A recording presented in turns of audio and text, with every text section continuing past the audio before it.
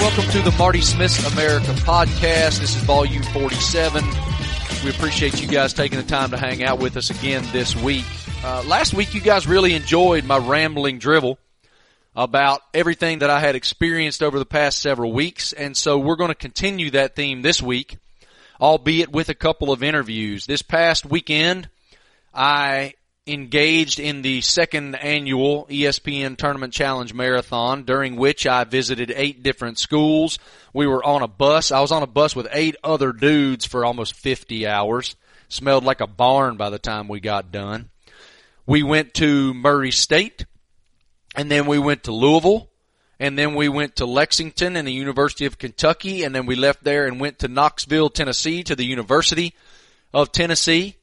And then we went over to Gardner-Webb, experiencing its first ever NCAA tournament experience. Then we went to Wofford right before they left to head off to their tournament game. We interviewed one of their players and their coach at 7:30 in the morning, and they got on the bus at 8. So they waited for us to go. We appreciate that. From Wofford, we made our way to Chapel Hill and the University of North Carolina, where I hung out with Coach Roy Williams, Luke May, and Cam Johnson. And then we finished the tour in Durham at Duke University, where I hung out with Trey Jones and Javin DeLaurier. So it was quite a trip. We learned a lot. We spent a lot of time with various members of these programs. I played knockout against the ladies at Louisville, Asia Durr and Dana Evans. They're great players. Durr is a 2-time ACC Player of the Year, and I got one shot up, and the ladies knocked me out. Basically, the same thing happened later that same day at Kentucky when Macy Morris and Taylor Murray, the great guards for the Wildcats, knocked me out immediately. Travis, I also tried to they have this rule at Kentucky, the ladies basketball team, where you have to make 25 three-pointers in 2 minutes before you can leave the floor. I made 16, cold. Not awful. Not great, not awful. And then I went down to Knoxville, and it took one shot. I hung out with Lamonte Turner and Jordan Bowden from the University of Tennessee, who they are now on their way to the Sweet 16. And just a lot of fun, man. Gardner-Webb was wild. 5 o'clock in the morning, 4:50 in the morning, there are hundreds of students in the stands utterly coming unglued, losing their mind that the Marty Party was in town. I was going to ask you about that. You've gone a lot of places. The Marty Party attracts a lot of craziness. Where does that rank? Way up. And all of the context needs to be noted because, again, it was 4:50 in the morning. We leave Knoxville sometime around midnight, maybe 12:15, I think, after hanging out with Turner and Bowden in Thompson Bowling Arena. It was awesome to be in there getting shots up, by the way. I appreciate that. Because, look, man, they're college students. They're getting ready to head off to the NCAA tournament. They got a lot going on. There's a lot of stress involved in that. And they took the time at 11 o'clock at night to show up at the gym and do an interview with us live on the Tournament Challenge show. So I'm so appreciative of those guys and everybody at the University of Tennessee for taking the time to do that. So we leave there and head off to Boiling Springs, North Carolina. I passed out on the bus, and I wake up. They wake me up. Tom Engel and Patrick Abrahams, my boys that kind of ran the show there and put together all the logistics, they shake me awake. They're like, dude, we're at Gardner-Webb. Get up. You're on TV in 8 minutes. So I'm like pounding a cup of coffee. I walk into the gym, and it's bedlam in there. Kids were losing their minds. They have signs. There's a guy dressed like some sort of deranged elf. It was like a mini game day. It was like game day. Yeah, it was like game day. And they came, they showed out. It was awesome. And we appreciated that so much. They gave me these sandwiches. Apparently, Boiling Springs is the liver mush capital of the world. So on the way out, if I would have known that those sandwiches were there, and to their credit, Tom and Patrick, again, my producers, they clued me in that the Running Bulldogs were going to give me a liver mush sandwich. I was half asleep and wasn't really thinking, and if I would have thought about it, I would have taken a hack out of that liver mush sandwich right there on TV. But alas, I did not think about it, and the coaching staff handed me this tin, like this big tin full of these sandwiches to take on the bus with us. And I think they're still on the bus. I feel like that would have been a bad decision. That might have topped your falafel, eating liver mush. That doesn't sound good. Was I'm still working on that falafel, I think, man. It's a good thing you didn't have that liver mush then. Whew. Anyway, so we leave the madness at Gardner Webb, and at this point, it's 5:30 or so in the morning, and we're going to get our ETA at Wofford is like 7. So going back to sleep after I pounded this cup of coffee, we only have 90 minutes. It didn't make any sense. So we ride our way over to Spartanburg to where Wofford College is, and they are waiting on us, man. They were crazy too. There was like 50 dudes. Their main building is called Old Main on campus. And they have this tradition where when you enter the building at the top of these steps, very steep steps, there is this sign. There's like a sign on the wall right in front of you. It's like a big plaque. And there's a misspelled word. Beneficent. I think the word is beneficent or beneficent, one or the other. But either way, there's supposed to be an E and there's an I. And the students take their thumb and rub that I for good luck before exams. And you can see where they do it every day. I mean, the plaque is a bit soiled, right? Because it's old. But man, the brass, gold, whatever that is bright as day where those students participate in that tradition. So I show up at at Old Main, and I'm going to interview. We have a whole plan put together. It's a live moment. I'm going to interview their senior center, Matthew Pegram. Great kid. He could be my younger brother. He had a great red beard. He looked like me 20 years ago and a foot taller. And great young man. So he's going to explain to me that tradition. Quick comment about ball and going to the NCAA tournament as a 7 seed. Great year they had. And then I was going to run down those stairs through a student tunnel to their head coach, Mike Young, who also let me tell you about an awesome dude, man. That guy, he's from near where I grew up. He knows so many people. He started talking about Steve Ragsdale. That's my legendary high school football coach at Giles High School, a Virginia High School League legend. And like, I was like, man, we're going to be tight. I didn't realize that Coach Young knew all these people. The athletic director at Radford University, my alma mater, is Robert Lindenberg, and they're very close. And so it was just really cool to chat with Coach Young. What a great man. And we discussed their run to the NCAA tournament, what expectations are, how to define success. And then I turned around and saw those crazy dudes up on top of those stairs losing their minds shirtless. I'm like, what's wrong with them? He goes, I don't know, man. Maybe you should take them with you. But awesome time at Wofford. And when I got to Carolina, I was thinking, as a team, we were kind of going through, man, these guys have been asked every single thing you could possibly answer about basketball. So let's have fun and let's go completely off the reservation, man. Let's go completely off script. And I'm gonna do rapid fire with them. Pop culture rapid fire. And it was funny. We're not even going to talk hoop, all right? Cool. Rapid fire. You ready for this? Yes, sir. All right, here we go. And favorite song? Favorite song. I'd have to go something Drake. I don't have a favorite song. All right, who should play you in a movie? Who should play me in a movie? I'm going to say Will Smith. Mom's best dish?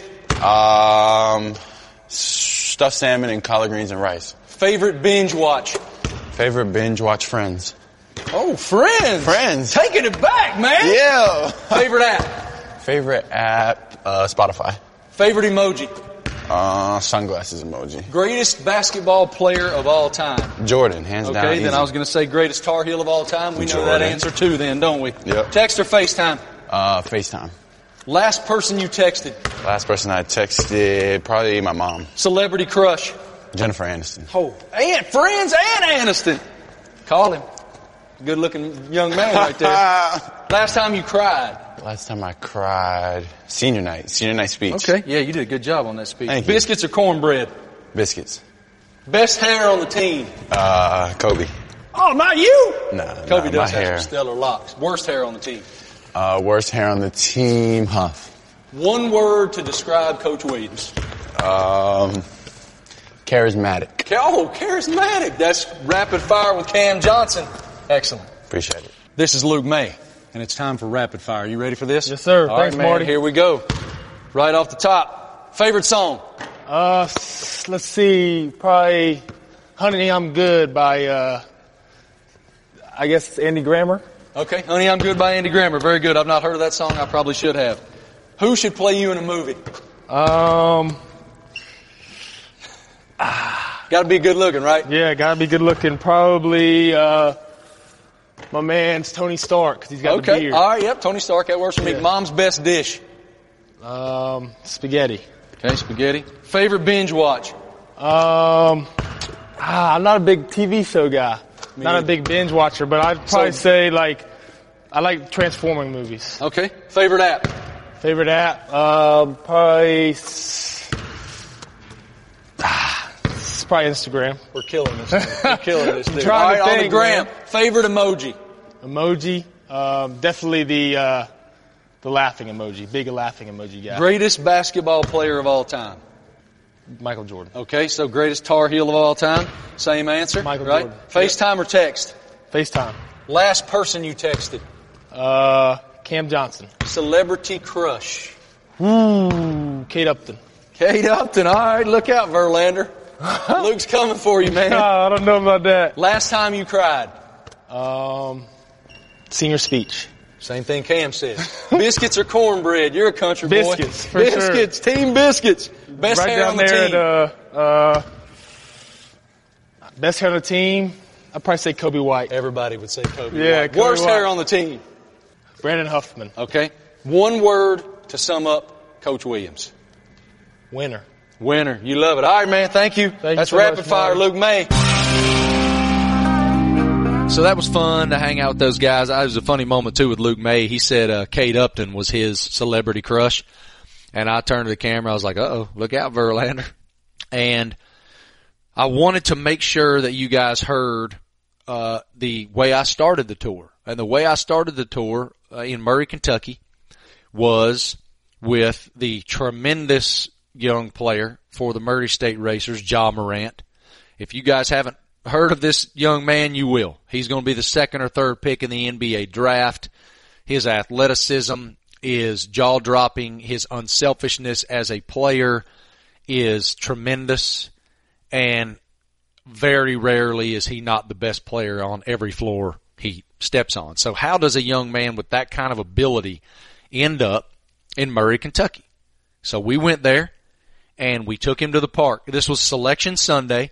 This was an hour before Murray State learned its NCAA tournament fate.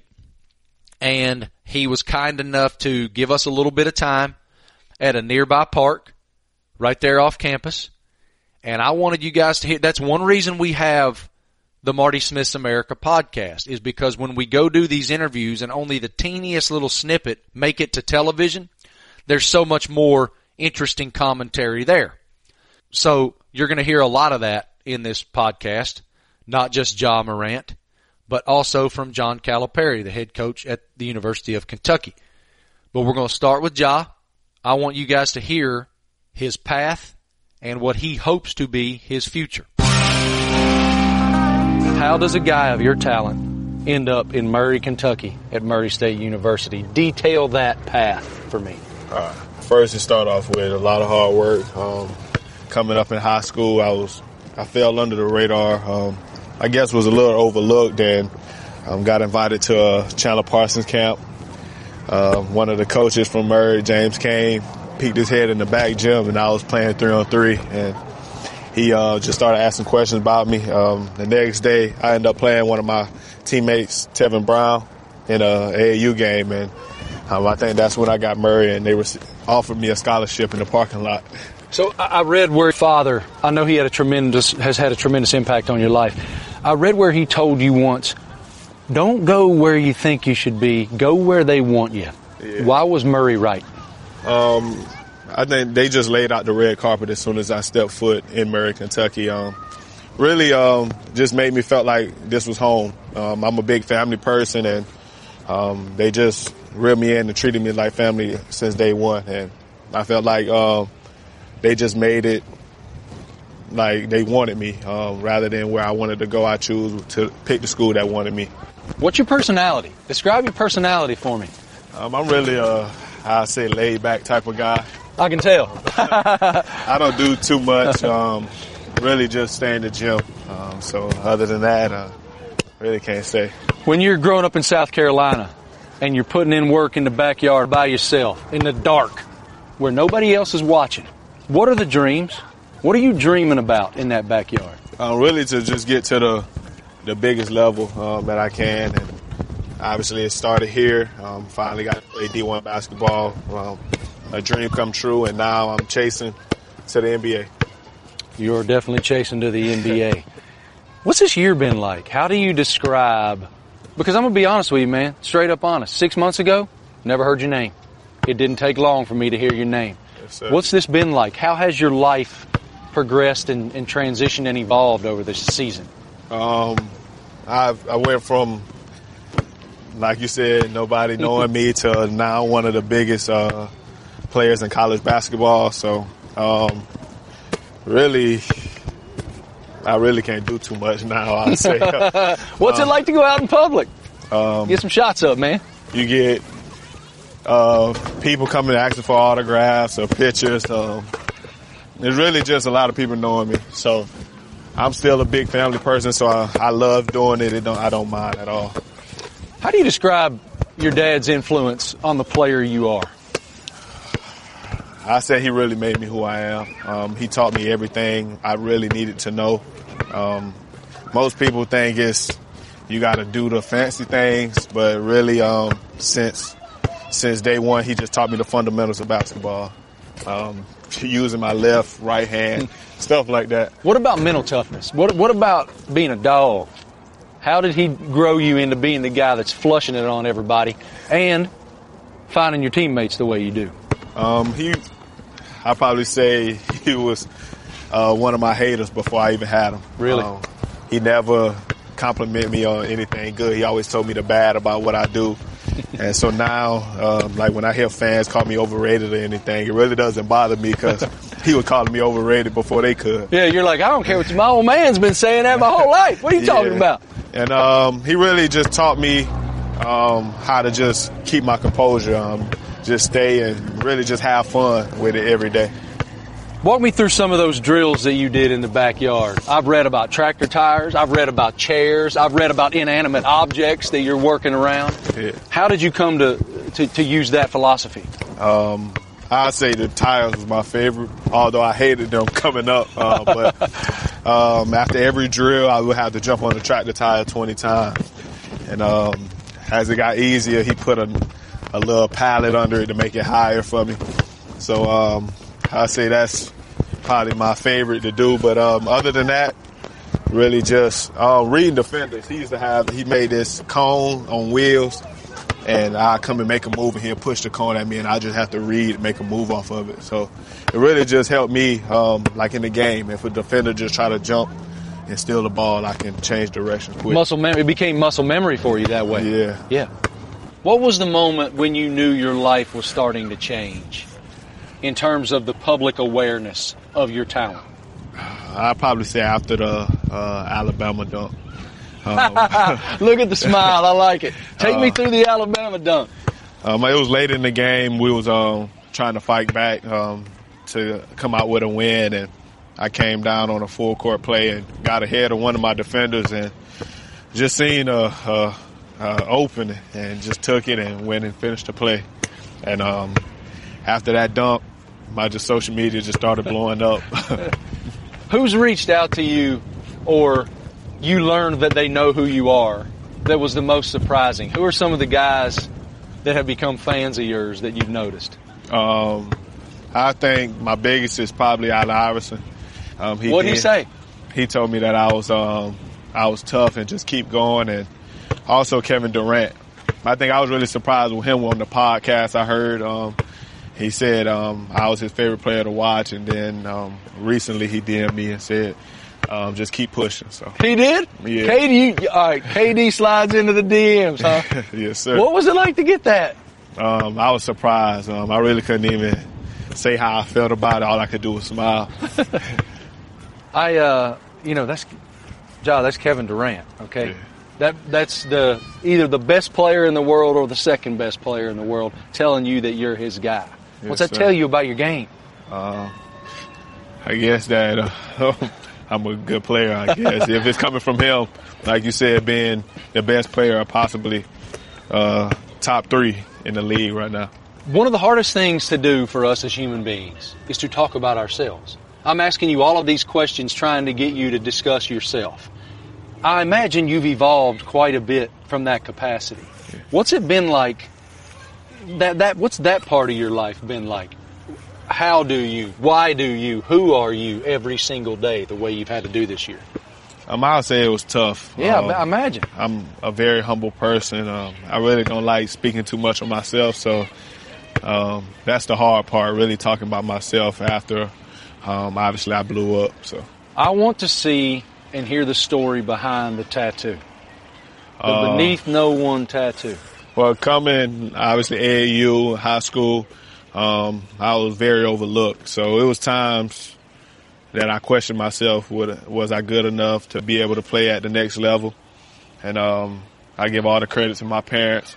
My dad always told me that I'm trained to go. So basically, I was built for it, and my mom always told me that I was beneath no one to keep pushing. So I say both of those just kept me going, and obviously it paid off. What were the downtimes like? What was it like when you were feeling like, why is nobody coming here to see me?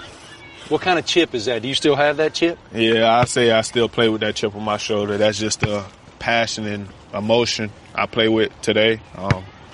Just play with a chip on my shoulder. What has to happen to lose it? I don't think I can. So you come here to Murray State. How does Murray, Kentucky complement your personality? It's really almost similar to Sumter, where I come from, where I live. It's a very small town, but you can go anywhere and somebody knows you. Sumter is very small, and I say everybody is almost together as one, really on the same mission. And I'm a big family person. That's how I grew up, and like I said on my shirt, that's what Murray is to me now. It's family, and they brought me in since day one. You said you can go anywhere and people know you? Yeah. I imagine at this point you go everywhere and people know you. Yeah. One last thing. How do the dreams in the backyard compare to what your current reality is? It was just something I dreamed for. I was working for it, and I say now that my hard work is finally paying off. It feels good, but I still have a lot of more work to do. I will tell you what really stood out to me in that interview, Travis, was the fact that he said his dad was his first hater, his hater before he even had haters.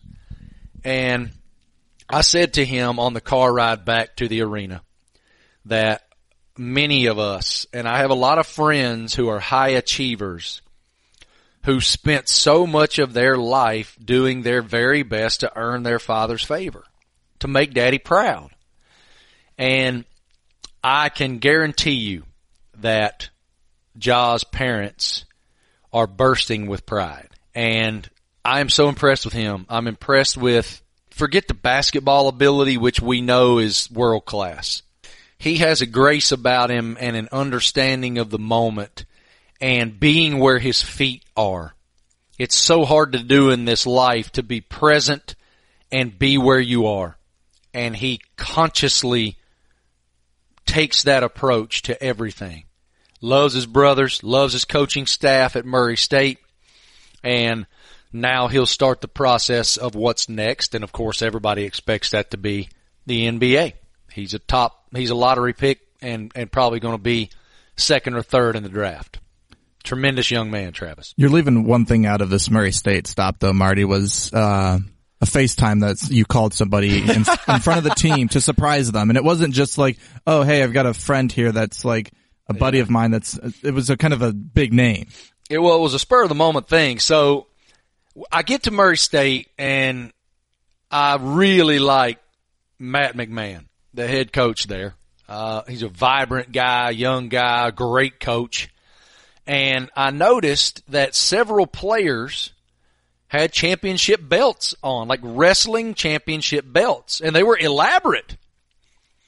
And Coach McMahon took me on a tour. And we're walking around looking at the facilities. Their locker room is tremendous. Their practice gym is brand new and amazing. And he's explaining to me that they've sent all these point guards to the NBA over the past several years. And so we're just discussing this, and then he's like, let me show you our player, like our film area. And he takes me in, and it's these 12 or 15 leather chairs. It's like theater seating, huge screen up there, whiteboard behind it where he can draw up motivational stuff or plays or team motto or whatnot. And on the little shelf that holds the dry erase markers, there is a championship belt that has Ric Flair. It says Flair on it, and it's gold and encrusted and gorgeous. It's awesome.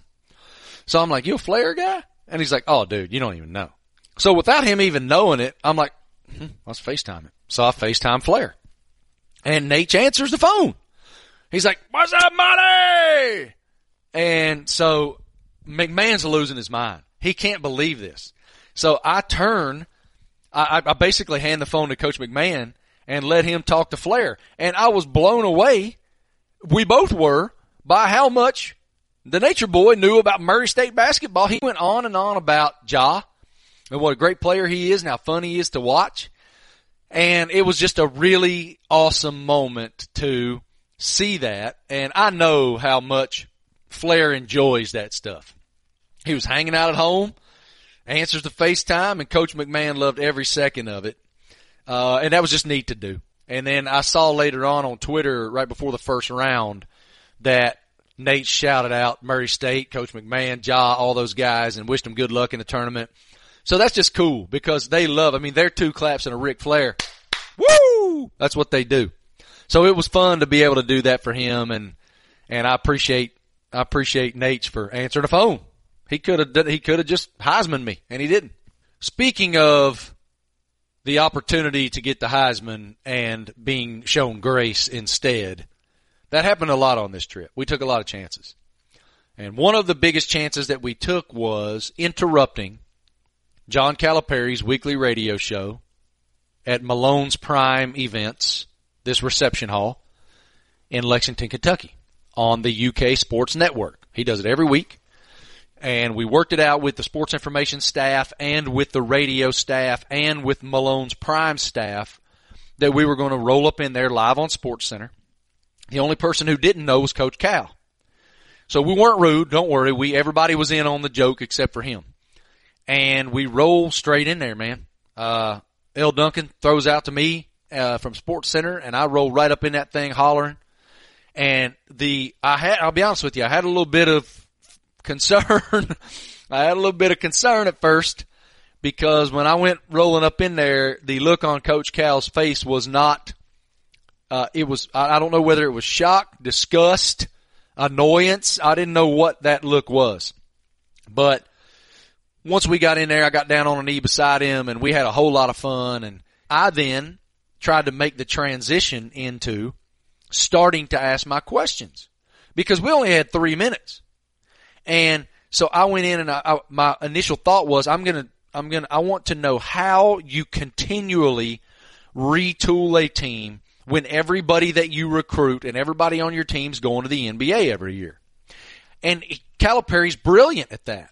He's just brilliant. And so I start my thought process by saying, Coach, you are so good. And he goes, oh, say it again. I said, you are so good. He said, one more time. I said, you're so damn good. And he's like, man, I might like this interview. So we discuss all of those things. I toss it back to the studio. And at that time, he went ahead and finished his radio show. There was about, 20 minutes left in the show at that point. So we just hung out and waited. Afterwards, he walked over and said that he really enjoyed that and thought it was funny. And I was like, hey, you think we could get a couple more questions in on the bus? We'd like to bring you down to the game day bus and hang out in the back and really expound upon what you're doing at Kentucky, how you've evolved as a coach, etc. And he said yes. And this is, what is it, Travis, 6 minutes? 5 minutes? 6 minutes. Okay. What this man says in this 6 minutes, I found to be profound. And I felt like this was the perfect platform for you guys to hear it. So here's my chat with John Calipari during the ESPN Tournament Challenge Marathon in the game day bus about legacy, which is hard to discuss while you're still living it. Fascinating person. Coach, how would you rate the SEC in 2019 compared to a typical year? Well, there were some lean years where we were getting 2 and 3 teams in. And the last 2 years, not only, well, the one year we only got 3 teams in. Florida and us went to the Final Four, which tells you they should have put more teams in. But, you know, now you're getting 7 and 8, and those teams are advancing. It's really good. And we're preparing each other for success. Guys play different. Some are playing zone, some are pressing, some are playing a little bit slower, some are trapping. You know, some teams are playing a little slower for pace of game. We're all, I think everybody, we've all prepared each other for these weekends. In what way specifically? How does that rigorous schedule in your league prepare you for March? Well, you're going to be in a lot of close games. They learn about themselves. The coaches learn about their teams, what doesn't work. Like I'll remember, like I'm not doing that again if I'm ever in that situation. And a lot of times it's like, wow, that really is a good way for us to finish a game.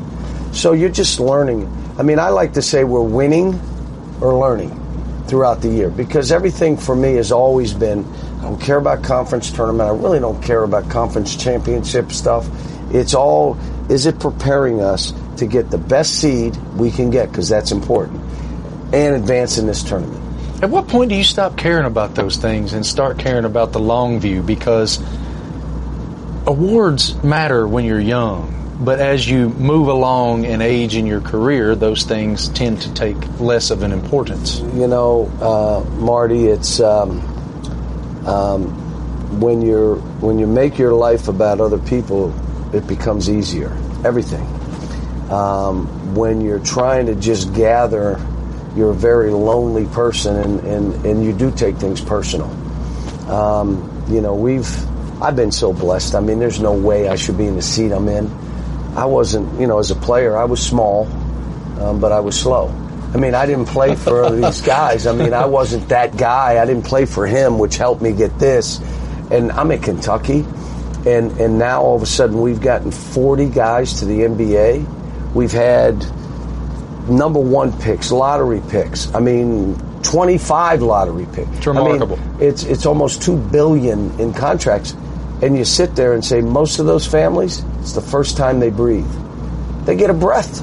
Like, we've gone hand to mouth our whole lives, our whole family for generations. And now we get to breathe. And we get to be a part of the American dream.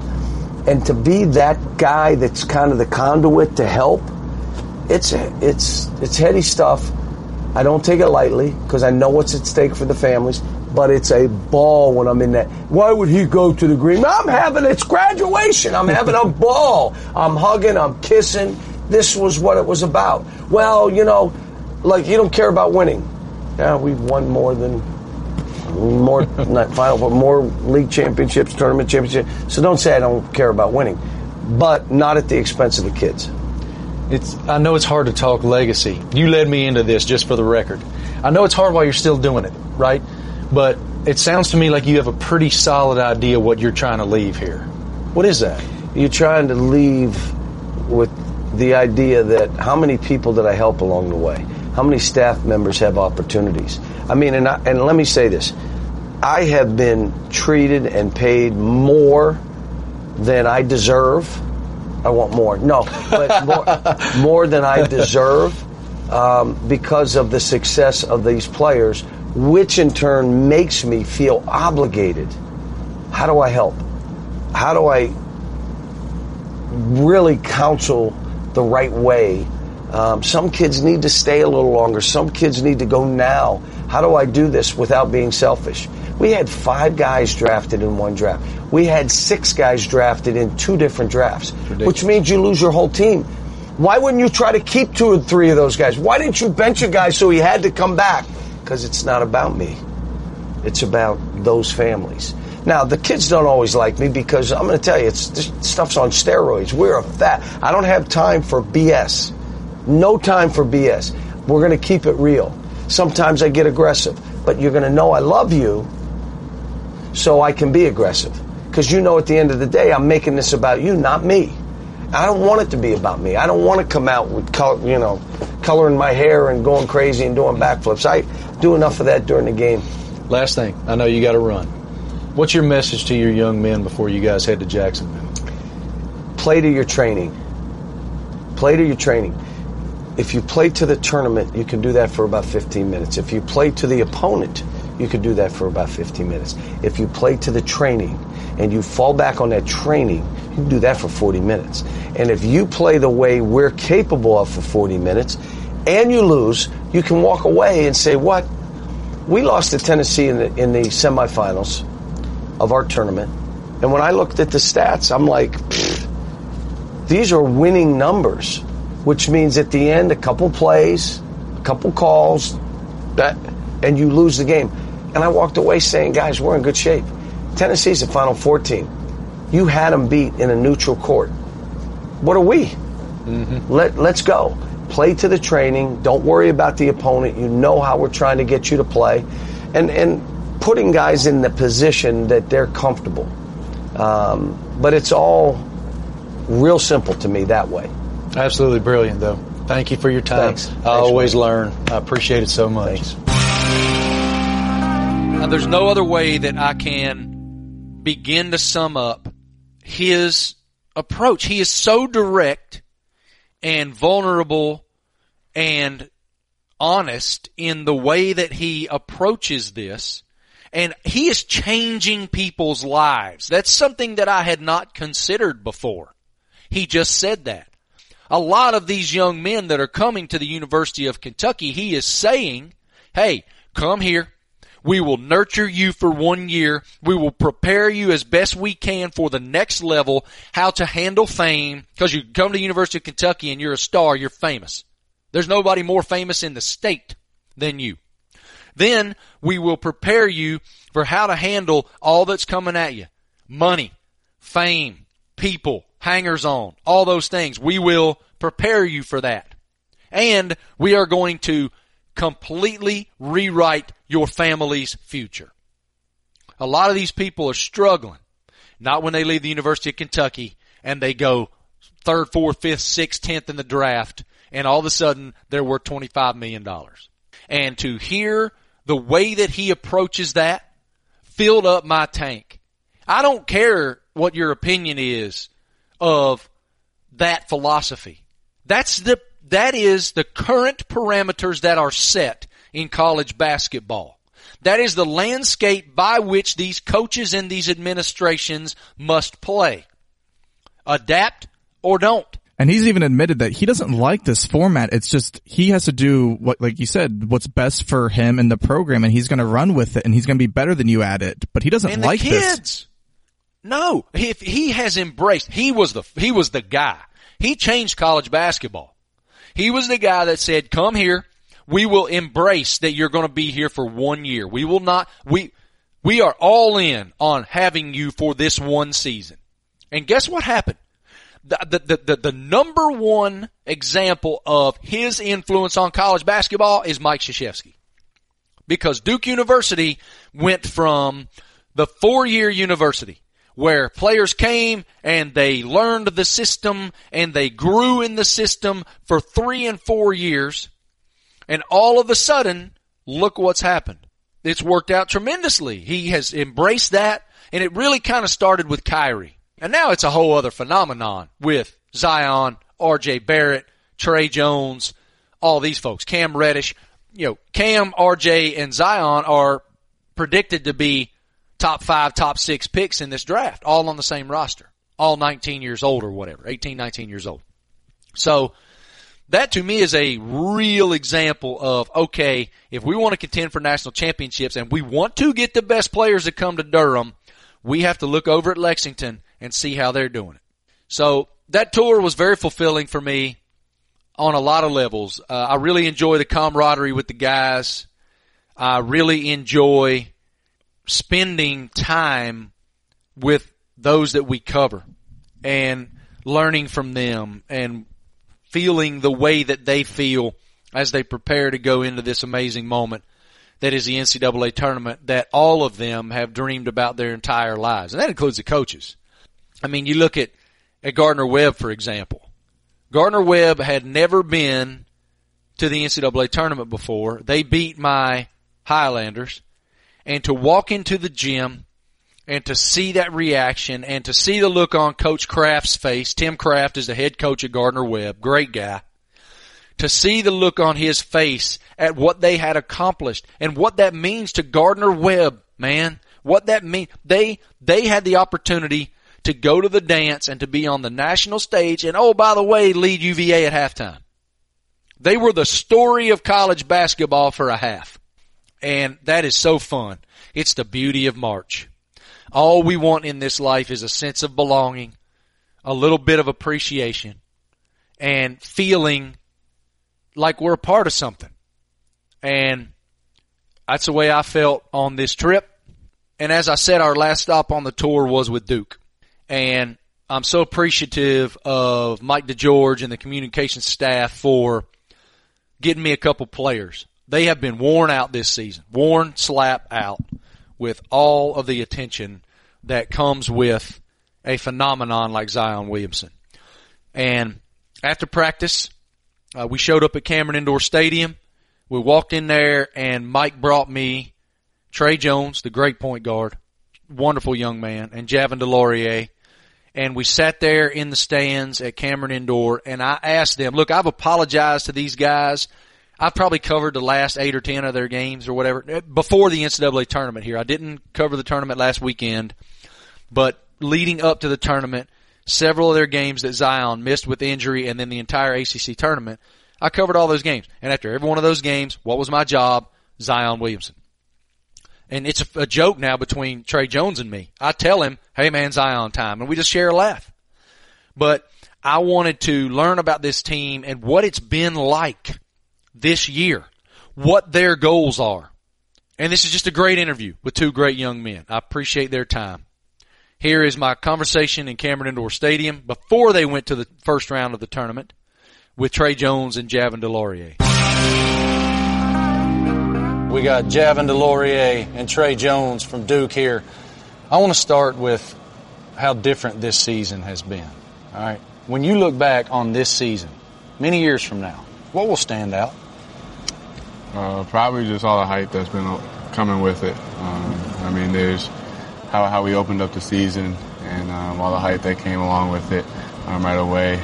Obviously, we got some big-time athletes here already with Zion and RJ bringing in a lot of hype. But then, I mean, just along the way, everything that's happened with celebrities coming to the games. We got Barack Obama coming in. We got Jay-Z being there. I mean, different people. So that's definitely going to stick out to me. So at what point did you realize this season is going to be a little bit different season than those to which we're accustomed? I would say, right about the first game. We came out, we beat Kentucky. That kind of changed the way people talked about us, the way we were covered by the media and stuff like that. And even though I've been here for 3 years and, people talk about Duke a lot, this was something that was completely different. Like Trey said, we had Barack Obama coming to Cameron Indoor. So the amount of people that have come through just to watch our games has been pretty crazy. How do you guys react when you're in the layup line and you look over and you see the 44th President of the United States sitting there? What were you guys saying to each other? It's just a surreal moment for sure. It doesn't even seem real, but I mean, once you get in the game and the game starts going back and forth, you really forget about who's there. You just get to playing basketball again. You noted having been here before these guys ever got here, an established leader of this program. What's it like to have that type of position, and then all of a sudden this phenomenal class comes in that is so different? To be honest, it's been really easy, just because these guys have been great from day one. They came in and they were just a mature group who really just want to get better and they want to win. So when you have guys like that who come in and obviously are super talented, it just makes everything flow really well. What does Mike Krzyzewski demand of his captains? Really just for us to try and set the tone for the group and make sure everything runs smoothly. and we like to try and handle things amongst ourselves before the coaches have to interfere. Just that's because how Duke basketball operates. It's a lot better if we handle our issues internally than we have to get in practice and coaches yelling at everyone. So it's better for us to nip it in the bud. All these guys come in here, and I want to know what you thought the first time you saw this guy. First time I really saw him play, because when he got here, he was hurt. But I remember the first time we played with pickup, and I was like, wow, he never makes a wrong play. I was shocked. I'd never really seen him play in high school. But just his court vision and how fun he was to play with was amazing. I was like, we have a chance to be really good. You guys go out in public. I want to know what it's like to be out. How do people react and respond to seeing you guys? Well, you can't take Zion anywhere. That's a mess. But which is, again, something that, you think you get used to. Like, I've been here, with pretty big name guys, Jay Tatum, Grayson Allen. And going out in public, obviously, we're, pretty noticeable. We don't really blend into crowds well. But like Trey said, just the hype that's come with this year has made it a little bit different, just in terms of the amount of attention that's brought on us. All right, last thing. The standard around here are those banners in that rafter. You guys earned the number 1 overall seed in the tournament. How do you define success in this tournament? Like you said, all of us came here for one reason. That was to win. So, after winning the ACC tournament, we hung one banner, but our main goal is to win a national championship, and we want to hang one more banner this year. Chadden? You said it better. Thank you guys for hanging out this week. We appreciate your investment in the Marty Smith's America podcast so much. Travis and I appreciate it. Without you guys listening to it, there'd be no reason for us to do it. I want to reiterate something very important. On April 1st, we join the Le Batard and Friends Network. We announced that during the Tournament Marathon. Dan announced it while I was on the Le Batard show with him and Stu Gotts, that starting April 1st, the Marty Smith's America podcast will become part of the merry band of idiots that is the Le Batard and Friends Network. That is such an honor for me. I am thrilled. And you talk about being appreciative. Those guys' investment in us is so humbling. It's awesome. So our first guest is going to be Ric Flair. I am working to get the Nature Boy on the microphone. He has told me he is very interested in doing this interview. So that will hit on April 1st. So be on the lookout for that.